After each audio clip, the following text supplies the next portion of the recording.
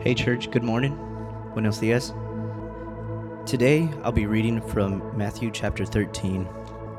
He put another parable before them, saying, "The kingdom of heaven, is like a grain of mustard seed that a man took and sowed in his field.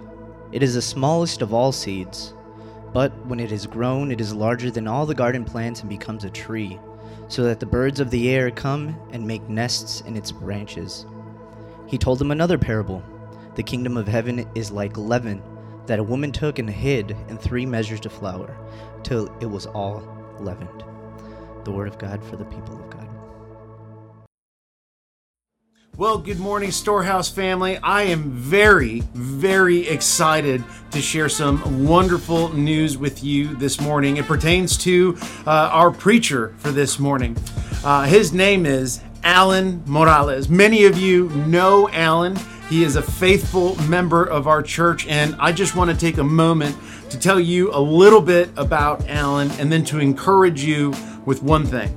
Alan, as I mentioned, is a faithful member of our church. He's a loving husband. He has been our summer intern for the last 2 summers. He has written both of our devotionals, the one in which you were gifted regarding the parables, and last year's devotional on Ruth. He also serves as our student director for our junior high and high school students. Alan is my little brother in the faith. He is a wonderful friend and definitely one of the coolest guys that I know. He is definitely one who loves God's word. He cherishes God's word, and I know that it is a joy for him to preach God's word to you this morning. Here's one thing that I want to encourage you on this morning. The very first time that I preached in front of our congregation, I was 23 years old. I was a Christian for maybe a year and a half. I was freaking out and scared, and many of you who were there supported me by simply being present and at the same time cheering me on, and I thank you for that. Me being your pastor is definitely the result of your discipleship. And so let me encourage you, as Alan comes forward, as our young brother comes forward to preach God's word to you this morning, pray for him, support him, encourage him, because this is a tremendous moment. It is a tremendous occasion. I'm excited to see Alan preach, and I know that you will be blessed by our homegrown, that's a better word, right? Our homegrown preacher, Alan Morales.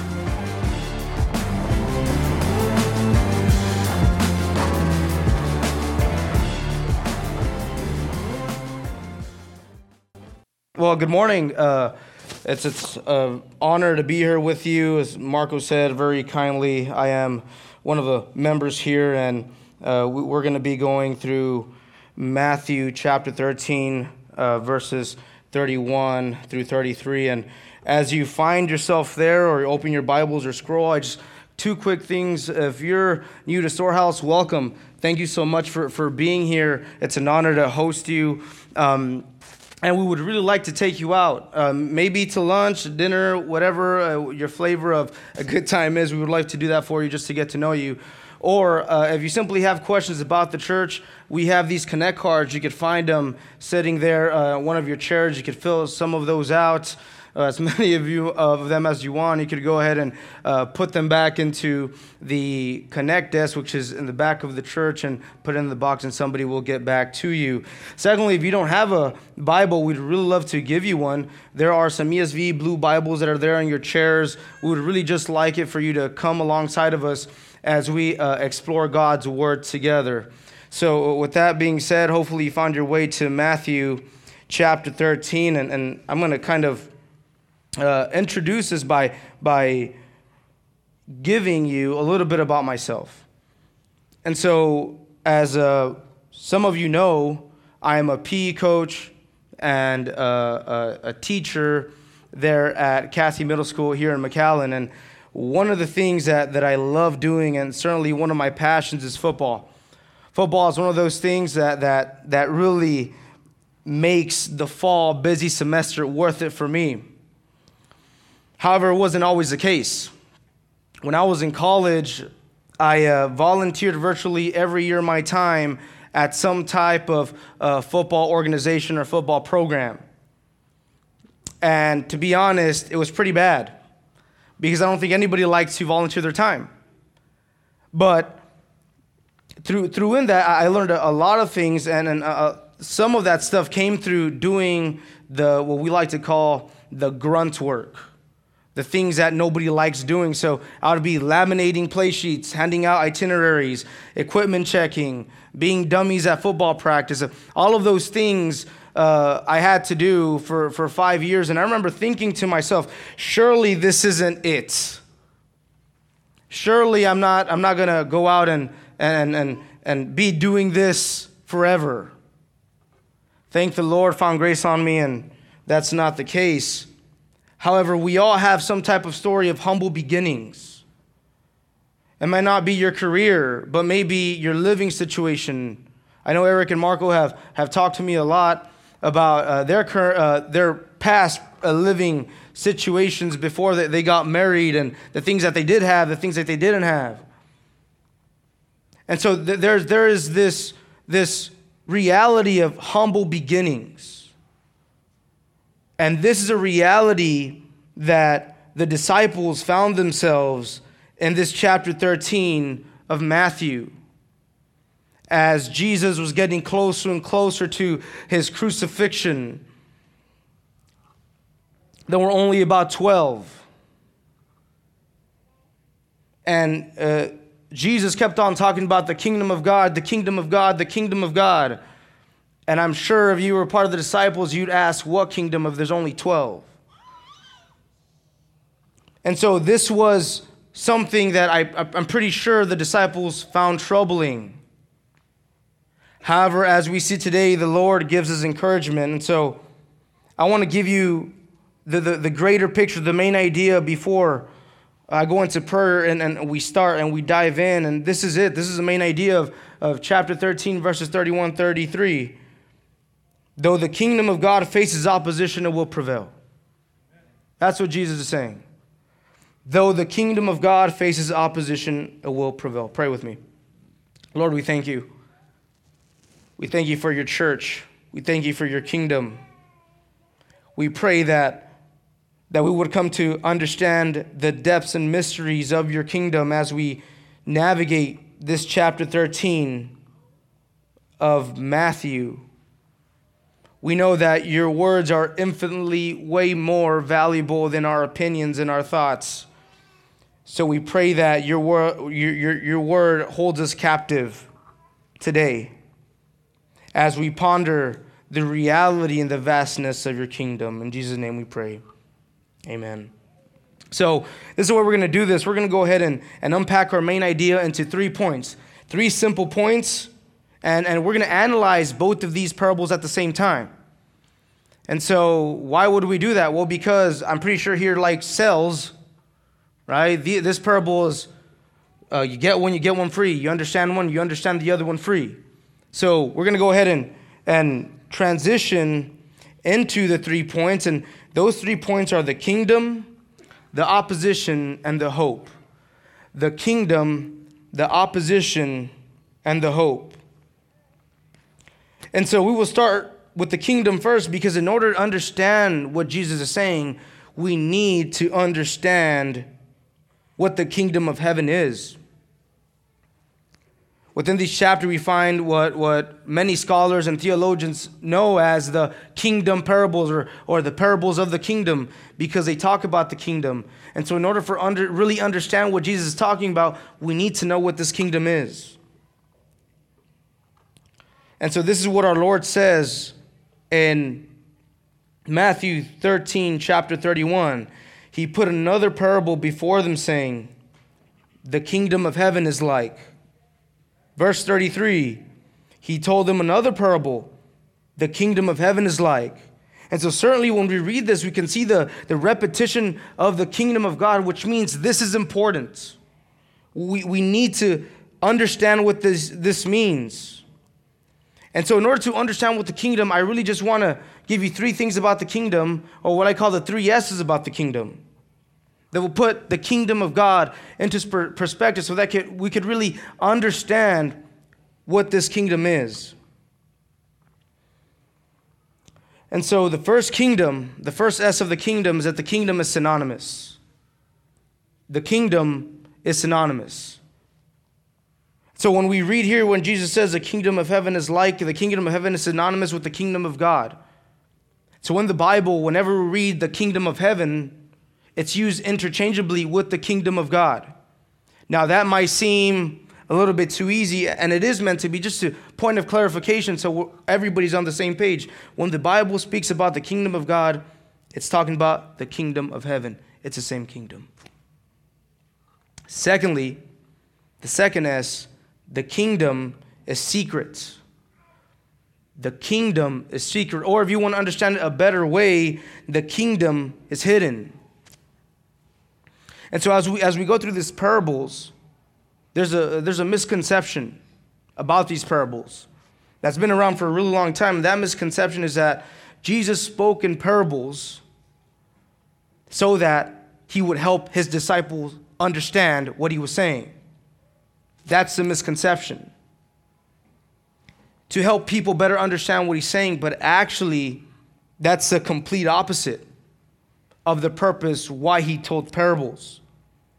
So let's go ahead and make our way over to Matthew chapter 13, verse 10, before he even starts getting into the parable of the kingdom as we're discussing today.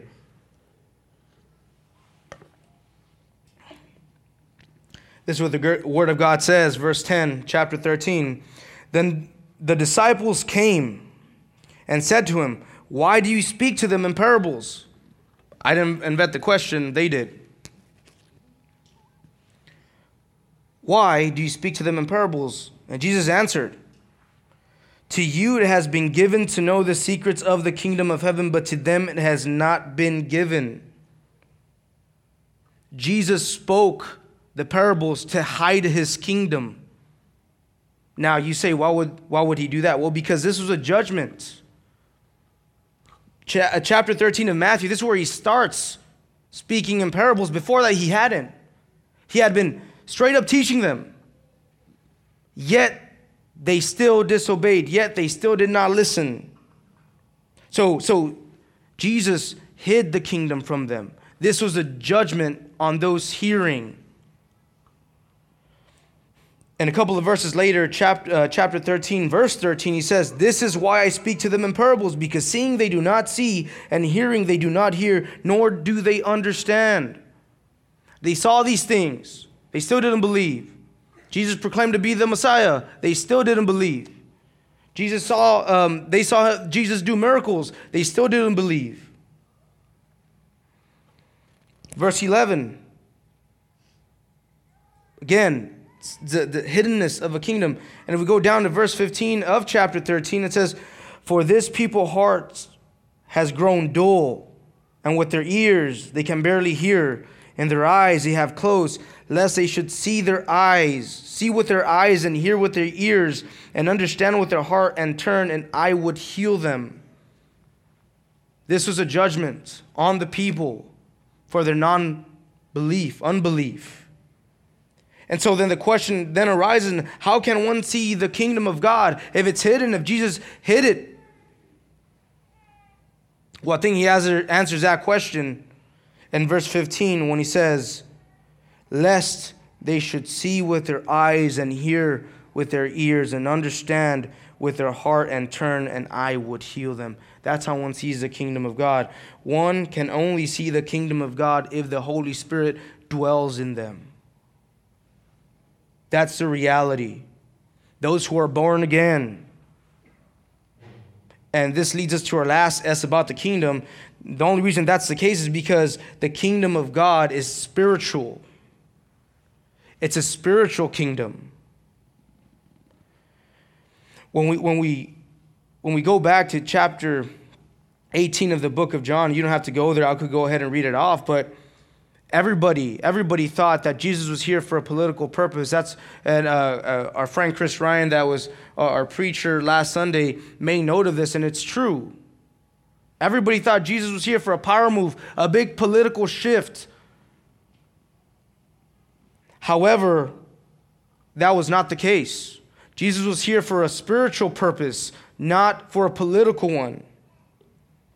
And so as he's having this exchange with Pilate before he's going to get crucified, in John chapter 18, verse 36, they get into it. And Jesus tells Pilate, my kingdom is not of this world. If my kingdom were of this world, my servants would have been fighting that I might not be delivered over to the Jews. But my kingdom is not from the world. The kingdom of heaven, the kingdom where Jesus reigns, is not of this world. He says it twice so that there would be no mistake. Then verse 37 in John chapter 18, then Pilate said to him, so you are king? But Jesus answered, you say that I am king. For this purpose I was born, and for the purpose I have come into the world, to bear witness to the truth. Everyone who is of the truth listens to my voice. And we get a little picture here of the hiddenness of the kingdom. So Jesus is saying, yes, I am a king, just not of this kingdom, not of this material kingdom that we see before us. And then he says, and really only those who hear my voice can see this kingdom. And to further solidify this, we all know the stories of Nicodemus and the Pharisee. What did Jesus say? Truly, truly, I say to you, unless one is born again, he cannot see the kingdom of God. He cannot enter the kingdom of God. And so when Jesus is talking about the kingdom of heaven in these parables of the mustard seed and parables of the leaven, this is a kingdom he's talking about, one that is synonymous, one that is secret, and one that is spiritual. That's the kingdom of God. And so let's refocus on our parables. Know that we've been jumping quite a bit, but let's refocus on our parables. Chapter 13 of Matthew, verses 31 through 33. And now we're moving on to our second point. We saw the kingdom. Now we're going to see the opposition. Jesus says in verse 31, the kingdom of heaven is like a grain of mustard seed that a man took and sowed in the field. Verse 33, he told them another parable. The kingdom of heaven is like leaven that a woman took and hid in 3 measures of flour. And so, although at first this doesn't sound like opposition, let's just backtrack a little bit before he got to these parables. What did he just finish telling his disciples? Well, he finished telling them the parables of the sower and the parables of the weed. And what we learn from these parables is that there is opposition in the kingdom. And the kingdom faces opposition. And really, from these parables, we learn 2 things about this opposition. One, that is, this opposition is internal. And 2, the opposition is external. But let's first tackle what it means for the opposition to be internal so that we could better understand this parable. And so again, as far as misconceptions goes, there's this big misconception that really human beings are not all that bad. It's really their environment. And the reason why human beings get bad is because they're around in their environment and that kind of rubs off on them. But in reality, human beings are good in nature. But that's not biblical. Now, I agree the environment that we're in can play a lot, but it can only amplify what's already there. It only amplifies our sin and causes us to sin more. Our environment matters, but that's not the root of the problem. Our environment is not the root of our problem. The root of it is within us, our own sinful nature. And Jesus tackled this in Mark chapter 7, verses 20 to 23, as he's talking to the Pharisees, because the Pharisees claimed to be self-righteous. And they were still under that idea that, I can't eat this and I can't eat that because I'm pure from the inside. And if I eat this food, that's just going to corrupt me. So I'm going to stay away from certain people. Part of that was staying away from people who've touched reptiles. Imagine going on your whole life avoiding people who have touched a reptile. That's insane. And so Jesus tells these people In verse 20 of Mark chapter 7, what comes out of a person is what defiles him. From within, out of the heart of man, come evil thoughts, sexual immorality, theft, murder, adultery, coveting, wickedness, deceit, sensuality, envy, slander, pride, foolishness. All of these evil things come from within, and they defile a person. Defile means unclean, corrupt, dirty. It's within us. So I'm going to take a moment here and be real, because some of us excuse or justify our sin simply by saying, well, the reason I'm this way is because this person and so in this type of situation. But when we do that, we are justifying our sin by not getting to the root of the sin. We understand sometimes life is tough. That's agreeable. I wouldn't negate that. That's accurate. But sometimes we just stay there and stay there and stay there. Before you know it, we're there 10 years saying, well, the reason why I sin is because of this person or that situation. Stop. Repent. We cannot keep living our life that way, because sin compartmentalizes. It's not just one small thing. It's a disease. It spreads. Before we know it, when we justify one sin, we're justifying the other. And so true repentance comes from acknowledging this fallen nature. Knowing that we're falling. But it's also knowing that we have a great Savior. Our next point, the opposition that is external. But what I mean by that is factors other than our sinfulness that are outside of us, because Jesus made it very clear there's something wrong within us. Something very wrong within us. So what is this external? What is this opposition? Well, that's Satan. That's what we learned from the two parables, and I said it's Satan. We either go two extremes. We either don't acknowledge Satan when he's in the Bible, or we over-spiritualize Satan. But we do have to acknowledge him, because Satan is real. What does Matthew chapter 4 say? As Jesus went to go and fast, he was tempted by the devil. Verse 3 says, and the tempter came and said to him, if you are the Son of God, command these stones to become loaves of bread. But he answered to them, it is written. And then we all know what Jesus rebuttals with. But he's real. He's a threat. It's an opposition. 1 Peter even tells us, be sober-minded, be watchful. Your adversary, the devil, prowls around like a roaring lion, seeking someone to devour. He takes it serious. That's why we can't just not acknowledge him and pretend like everything's okay, that we don't have an enemy. We do have an enemy, and he's an enemy of our souls. So I ask you, how serious do you take sin? Because Satan takes it serious. Satan works with our fallen nature. He's a tempter.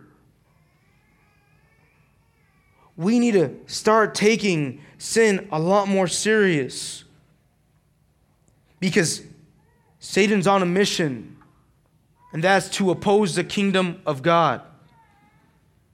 That's a reality. That's what the Bible speaks of. And so, what does everything I have just said have to do with the parables of the mustard seed and the parables of the leaven? Well, at this point, if you're one of the parables and if you're one of the disciples and you've been listening to Jesus' parables, up to this point, you're hearing all the opposition. The parable of the sower, out of 3, only 1 are truly converted. Parable of the weeds, well, we're going to be growing with self-deceived individuals, false converts. And you're only 12, you would be thinking, man, we're going to get wiped out. Jesus keeps on talking about the kingdom of God. There's only 12 of us, but with all of this opposition going around, we're just going to be toast. How could the kingdom of God ever stand a chance with all of this opposition that it's facing outside and within? And so Jesus, knowing what the disciples must have been thinking, he reiterates that opposition into both of these parables of the mustard seed and of the leaven. And so if you were one of the disciples and you hear Jesus say, well, the kingdom of God is like a mustard seed, you would have been shocked. What do you mean a mustard seed?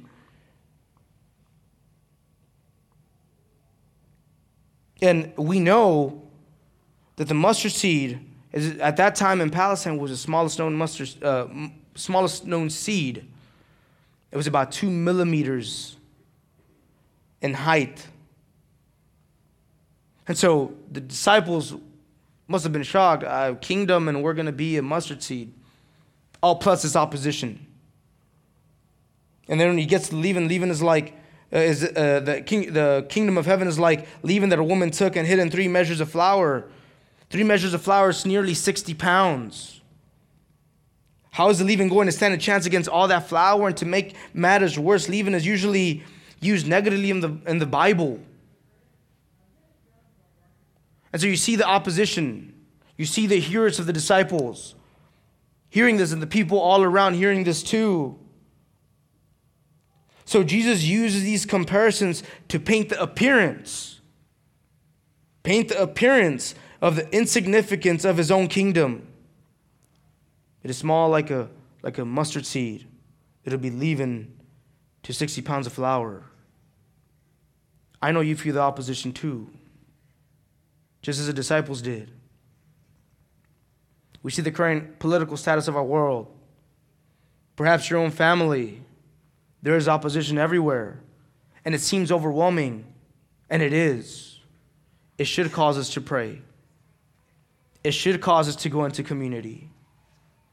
It should call us to fast. The opposition is great. There's no doubt about it. We could turn on the news right now, and a whole lot of things happening around us. So much evil.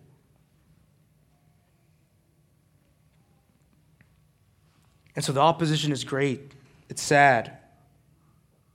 However, in the midst of the opposition that Jesus taught his disciples, he continues and gives them hope. And that is our last point, hope. And he gives them hope by interpreting what he meant when he said that the kingdom of God is like a mustard seed, when he meant by saying the kingdom of God is like leaven. Verse 32 of Matthew chapter 13, he says, it is the smallest of all seeds, talking about the mustard seed. But when it has grown, it is larger than all the garden plants and becomes a tree, so that the birds of the air come and make nests in it. About the leaven in verse 33, he says, the kingdom of heaven is like leaven that a woman took and hid in 3 measures of flour till it was all leavened. What Jesus was telling them is, yes, there is opposition, no doubt. Yes, it's only 12 of you. And that opposition is great and it's overwhelming.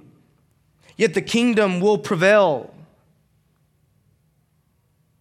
The mustard seed, 2 millimeters, actually grows into a shrub about 10 to 15 feet tall that functions like a tree, because we read here that the birds of the air come and make nests in its branches. They find refuge in that mustard seed that was once a mustard seed, now a full plant. And the leaven, 60 pounds of flour, a little bit of leaven in there, everything leavens out. Everything. And that's really symbolic of the preparation of the gospel, of the kingdom of God across the whole world. And so, yes, he taught his disciples the kingdom will be small. We will be disadvantaged. We're outnumbered, but it will prevail. And so, this speaks about the kingdom. Something that might have seemed so small and so insignificant has turned into a big deal. We see this. However, the only reason why there is hope is not because of us, not because we're good people and go out there and spread the gospel, but rather because of God who preserves and expands his own kingdom. God preserves and expands his own kingdom. So what do you mean by God preserves his kingdom? Well, as we go on in our lives, we can be rest assured that in the grand scope of things, the kingdom's not going anywhere. Regardless of whatever political, forces are in action, the kingdom of God's not going anywhere. When you go out to work, kingdom's not going anywhere. Jesus preserves and protects his kingdom because he is the king of it, and so he protects it. Like a great king, he protects his people. He guards our hearts, our minds, and our souls from ourselves, from our fallen nature, and from Satan. He is our great protector. He preserves his kingdom.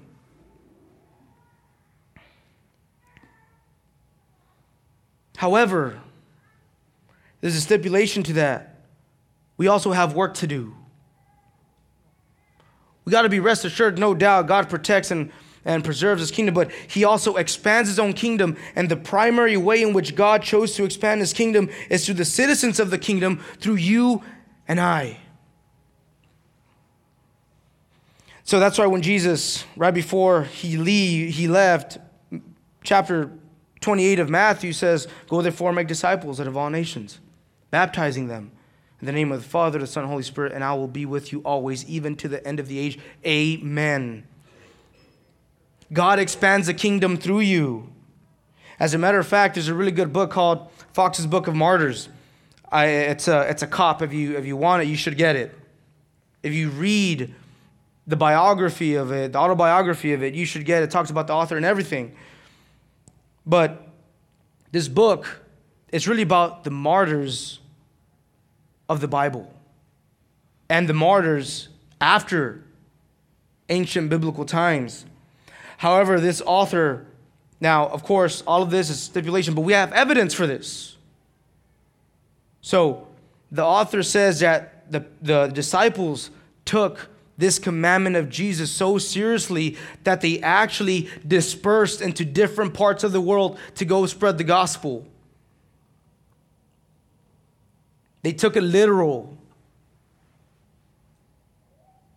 And just to make things more interesting, we all have heard of Thomas. We often hear people say, "Well, yeah, look at Thomas. The guy's funny." You know what I mean? You don't want to be like Thomas. Well, the reality is we are Thomas. Doubters. Yet, we should admire Thomas because he probably went into the most hostile land, India, to make disciples. And he got speared to death on a mountain. And when you look at the Google Maps, or when we look at a globe, there's a mountain there named after him, St. Thomas. What a stud.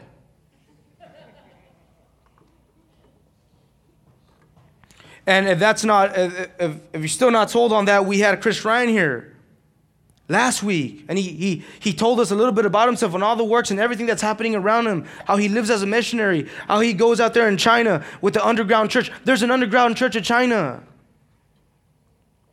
China has turned into an anti-Christian, not atheistic nation, is anti-Christian nation, yet we have brothers and sisters there growing because God preserves and God expands his kingdom. You could do it too. Man, why would God ever use someone like me? He can. He uses donkeys and stones. He can. You can go, and it is our duty to fulfill this. That we go out and make disciples, go out and preach the gospel. Well, I don't know, public speaking, I think. How is it public speaking if you're just talking to one person? You could do it. This is a hope. It's an everlasting hope. You could do it. You could go out and spread the gospel. You know the gospel, you could talk the gospel. But just know that it is a work of the Holy Spirit that dwells in us, that allows for us to do these things. And all of this was accomplished by Jesus' death and resurrection on the cross. And so When Jesus resurrected, I want you to know, church, he defeated death, sin, and Satan all in one blow, one punch. And so, as his kingdom, we are to do the same, day by day. But as we do that, know there's hope. Don't let the outer contexts of our culture and the political realm thwart you from keep on doing what you're doing. Be faithful to God. He is infinitely way more faithful to us.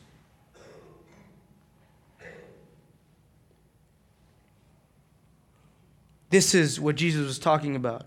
Oh yeah, it's a mustard seed, but it'll be a big shrub. Yeah, it's leaven to 16 pounds of flour, but the leaven will consume the 60 pounds of flour. And so if you're visiting us here and you wouldn't consider yourself a Christian, you wouldn't consider that you've given your life to Christ, we're so honored to have you here. Thank you for being patient and waiting. But we are so convicted by the Bible that we have to speak the truth. And that is that Jesus is the only way to salvation. Apart from him, there is no hope. What are the things that you put your hope in? There is nothing that will satisfy you.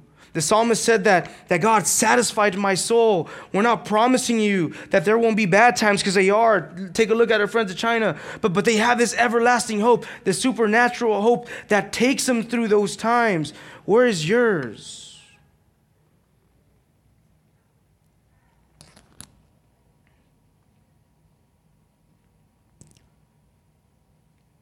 Jesus came so that you would find your hope in him.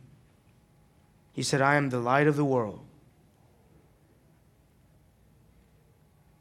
So you don't have to do anything. You don't have to raise your hand. You don't even have to come up here.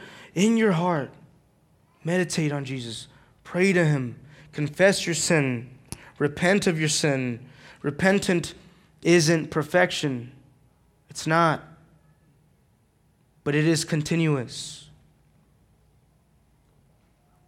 It is continuous. So there in your seat, even you, Christian, ponder what it means to be a citizen of a kingdom. You that are not a Christian, you can also be a citizen of the kingdom if you just so call upon his name, Jesus, and repent and you confess of your sin. For the Christian, there is hope. There's an everlasting hope in Jesus. Let's pray.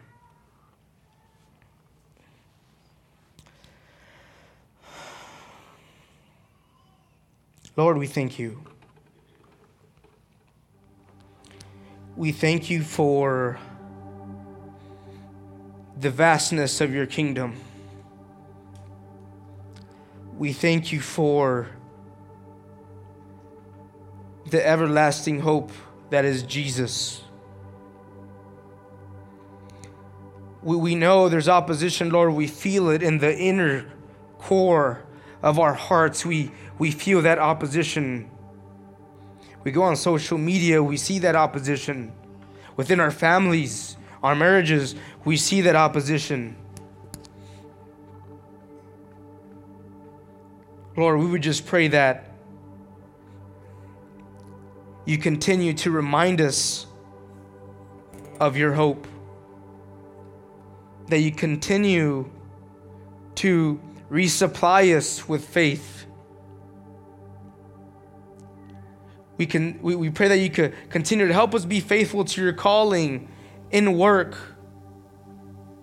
outside of these incubator walls.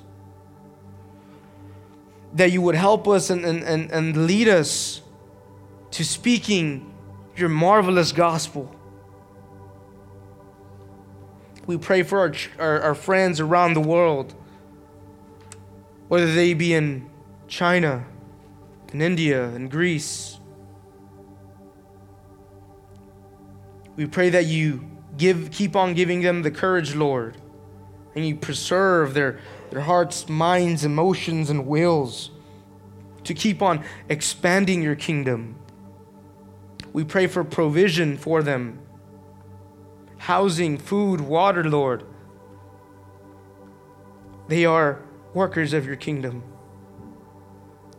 Lord, help us be workers of your kingdom as well as we go, Lord. And we pray that the grace of the Lord Jesus Christ and the love of God and the fellowship of the Holy Spirit be with us.